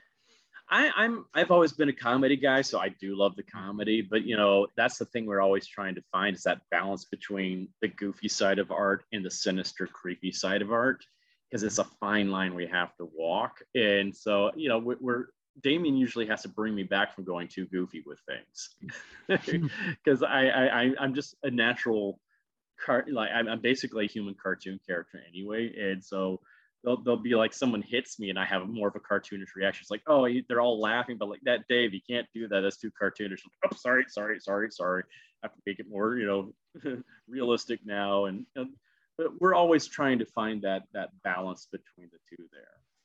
Yeah, right. So now last time I had interviewed you, we had talked about the difficulty of, playing a completely silent character. Mm-hmm. And I was just curious, now that this was kind of your second time stepping into the role, did you find it an easier transition?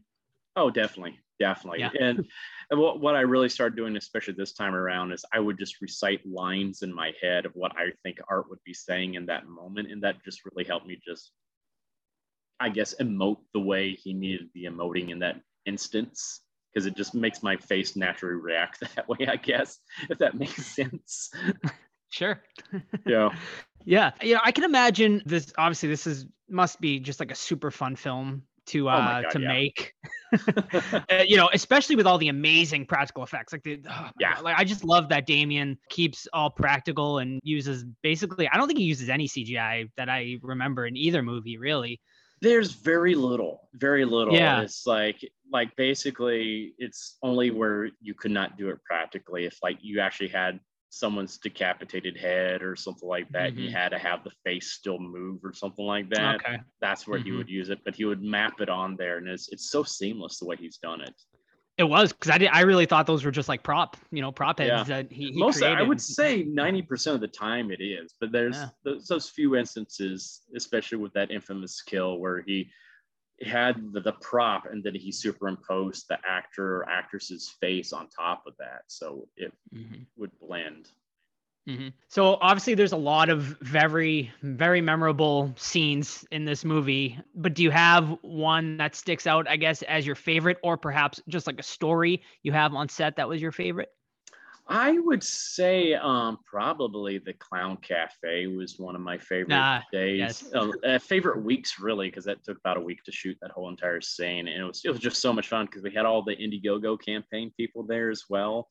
Oh, that's awesome. So they were like some of the extras that got slaughtered in the scene. So it was like their infectious energy of being on a set just fed all of our energy. Plus, I got to use some cool props in that, especially that flamethrower. So I was like, I was like a big kid on set that week. I was having a blast. Plus, I didn't have to get covered in blood and stuff like that too. So I was like, I don't have to be sticky for once. This is nice. Right.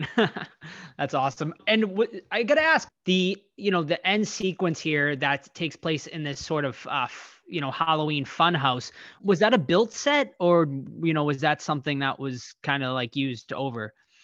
That's a real location. It is a real location. Wow. Yeah, Fright Factory in Philadelphia, and so that was great because that saved us a buttload of money in time because we didn't have to build any of that. That was all right there, so you can go through that haunted house and actually see those locations from the film.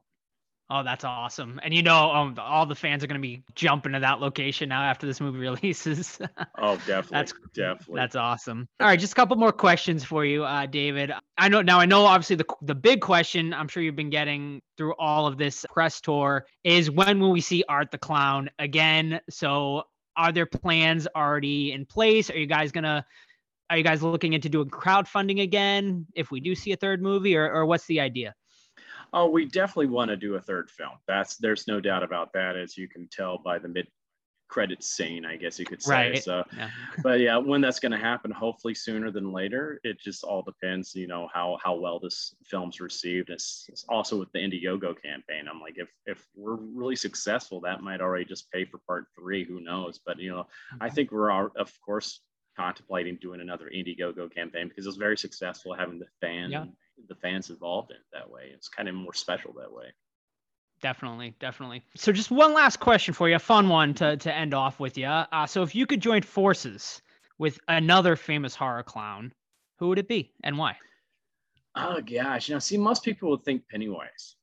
Right. But I would say it's a lesser known film, but I think it deserves a lot more love and recognition than it gets, would be Papa Corn from Circus of the Dead, because I think both Papa Corn and Art are they're so much alike in so many ways, especially with their depravity. And I think that would be a fun combination there. Absolutely. Yeah. And if no one has seen, we actually interviewed Billy Pond on the show before, and he's a fantastic guy, great director, really love nice him. guy. Yeah. And we would love, Papa Corn, Art the Clown team up. I absolutely love it. Yeah. Let's make it happen, folks. It's basically well, Papa's covering the southern U.S. I'm covering the northern U.S. There you go. Perfect. Yeah, best of both worlds. All right. Well, David, that's about all the time I have with you. I'd talk to you all night if I could, but I appreciate all the time. And everyone, definitely make sure you go check out Terrifier 2. Is there anything else you got coming up, David, or anything else you'd like to promote, or maybe any convention appearances you got coming up soon? Yeah, I got this other film called Stream that I'm almost finished filming that should be coming out next year. Got another horror film that hasn't been officially announced yet. This should hopefully be coming out this Christmas. It's a horror film based in around the Christmas season on a very popular Christmas story that might make your heart grow 3 sizes. So that's a hint for you. All right. So yeah, so there's a lot of fun stuff coming your way. Also got another film I'm going to be filming next year called The Dead Place that we're about to do an Indiegogo campaign for that as well, or one of those type of campaigns. So yeah. All right. Very cool. Very cool. Awesome. All right, David, I'll talk to you soon. All right. Take care, man. All right. Thanks. Bye. Hello, everyone, and welcome back to the Horror Squad podcast, where today we are joined by a very special guest. She plays the character of Sienna in the highly anticipated Terrifier 2, which will be hitting theaters on October 6th. Please welcome actress Lauren LaVera. Lauren, thank you so much for joining us today. How are you? I'm well. Thank you so much for having me. Sorry, that's my cat. He's being really annoying. Meowing and being annoying. No problem. So why don't you start by telling us how you got involved in Terrifier 2?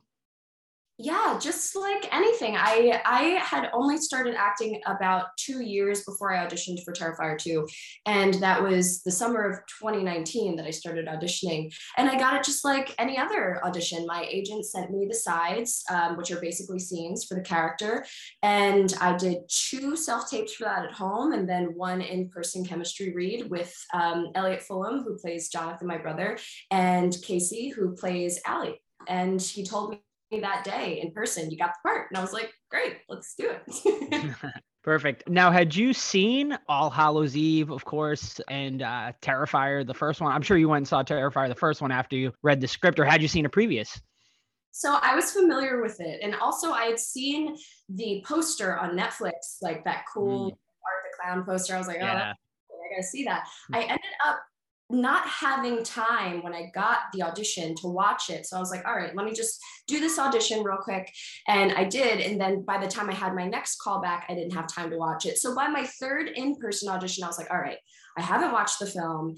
He likes what I'm doing. I'm not going to watch it and be influenced and then, do something crazy. So I ended up not watching it until I was cast. So I watched it that same day. I went home, watched it immediately, and I loved it. And I've watched it 3 times this Halloween season. I watched it before, but only this Halloween season since July, because that's when it starts for me. I've watched it 3 times, and I'll probably watch it again. I was just like, it was so unique, and the choices that Damien made were so risky, and I loved that as an artist. So I love it. And I was like, all right, don't know what I got myself into, but I guess we're good. Right. And I mean, David Howard Thornton, just amazing as Art the Clown. He can be both chilling and hilarious. So while filming with him, did you find yourself laughing more with him or being a little scared of him? I think laughing more, mainly because between action and cut, he's Art, but all around those times, he's Dave, and he's just a goofball, and it's charmingly so. So he's a ham as well. So he's constantly doing like impersonations and, these silly voices, and you're just like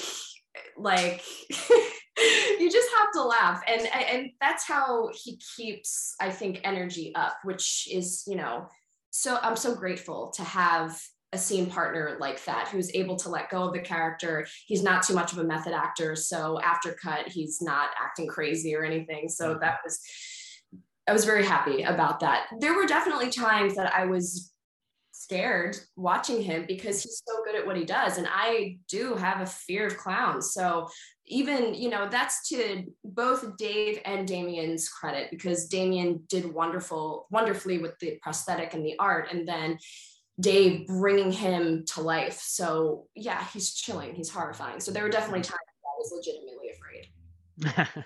Nice. Now your character Sienna, she can be quite the badass in this film, especially towards the end. So did you try to channel any badass female characters from other films, or was that kind of your own inspiration? Yeah, before we even started filming, I was really annoying with Damien, asking him questions about Sienna, giving my own thoughts about Sienna. And I asked him, like, hey, are there any characters, any final girls that inspire you and that maybe, might be similar to Sienna? And he gave me a whole list of movies. It was the best type of homework. So I watched like Halloween, Scream, I watched Alien, I watched Terminator, like all of these incredible final girls that we still hold in such high regard. And I have a whole notebook. Well, it's really a binder. It's a pamphlet of notes that I wrote. I still have it somewhere. And like just characteristics that I thought were from those final girls that Sienna could align with. And I presented it to him and I was like, this is what I think Sienna is. What do you think? And he was like, yeah, absolutely. All those things. And he also made a playlist for me because he knows that music helps me get where I need to be. So I listened to music and I had my notebook, and that was how I channeled Sienna. And it was definitely, she was inspired by a lot of final girls, different aspects of final girls, but yeah, very much so. Awesome. So out of the homework he gave you, did you have a favorite film in particular that you watched for the homework? It's such a biased, it's really biased because I already love Halloween 1978. It's probably my favorite Halloween watch. I mean, Laurie Strode is like the epitome of the greatest final girl in my humble opinion. But like they were all so fun to watch, and I watched them multiple times, and I fell in love all over again with Sidney Prescott, because she's just amazing. And Scream is a wonderful franchise. So, I mean, it was just the best homework. Halloween was probably my favorite to watch just because it always has been, but I loved watching them all.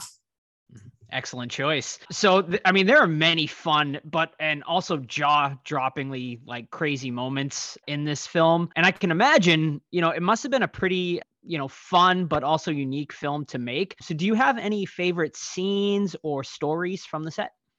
Well, my favorite stories were after cut, we would get together a lot and we would drink and party and dance because we all stayed in the same space. So it was a cathartic experience to be able to celebrate together all the hard work and the harrowing experience we had the day before.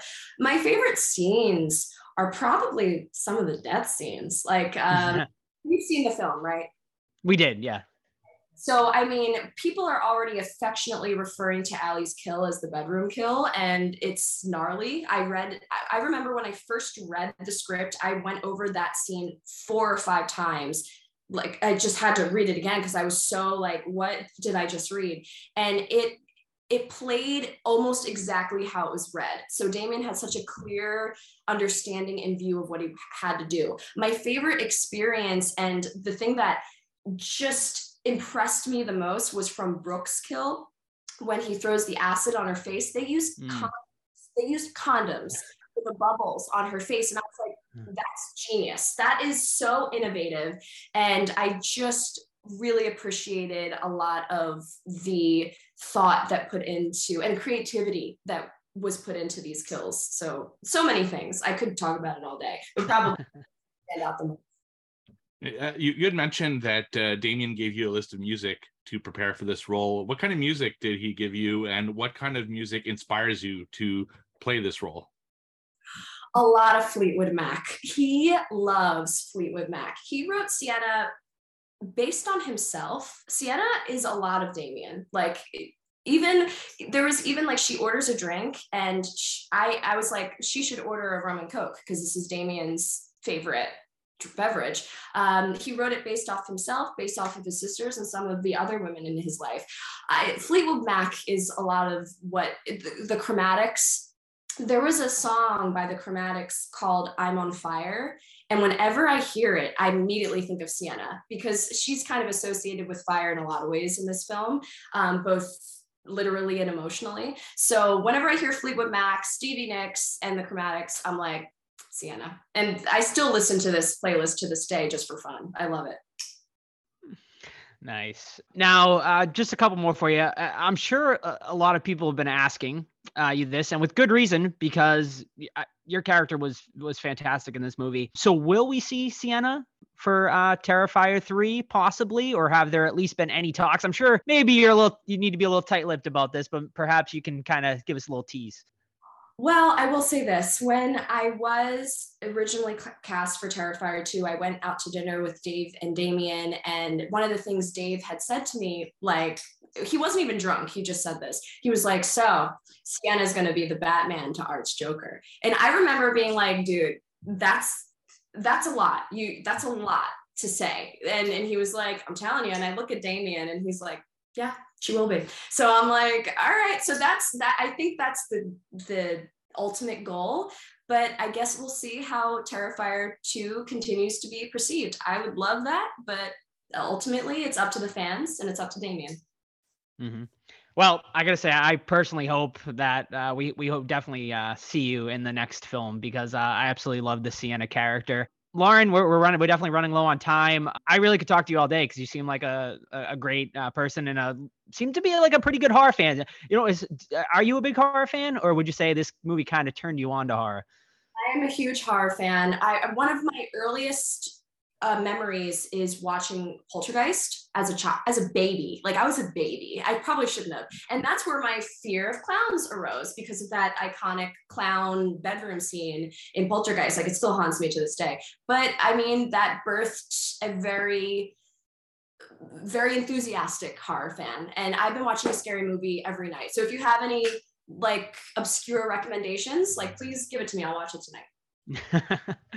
All right. Ooh, you put me on the spot. I don't got anything off the top of my head right now, but well, we just reviewed Barbarian, which just hit theaters recently, and that was really good actually. So I'd recommend it. And yeah, I think that's really it, Lauren. So before we let you go, is there anything else you got coming out in the works, or anything else you'd like to promote before we let you go? I just wrapped a film with Bill Moseley called The Fetus. I play his daughter in the film, and he was the main reason why I wanted to work on the project, because I'm such a huge fan. He's the amount of dad jokes that guy brought to set was just unparalleled. He's a joy. And not only that, but Julian Curtis, who plays my significant other in the film, he was brilliant, and just the entire cast and crew was amazing. So that's, in post-production and other things that I can't really talk about, but there's that. All right. Awesome. Well, Bill Moseley, I'm definitely looking forward to seeing that. And hopefully we'll see you at a con soon, because now that you did Terrifier 2, I would love to see you at a horror convention coming up. I will be in Spookala, and I think that it's Florida, December 17th and 18th. So maybe I'll see you there. There you go. Perfect. Thank you. Thank you so much, Lauren. Hopefully we'll talk to you again soon. Absolutely. Thank you guys so much. Have a wonderful day. Have a great one. Thank you. Bye.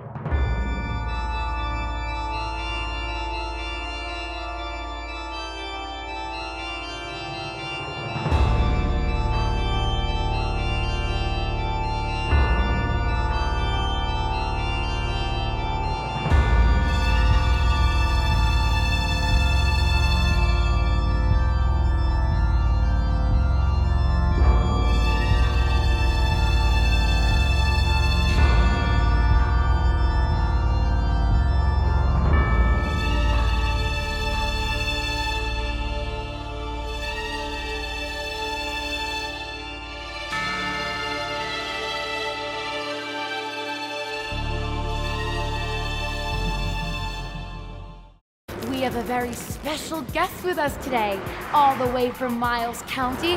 Please welcome Art the Clown!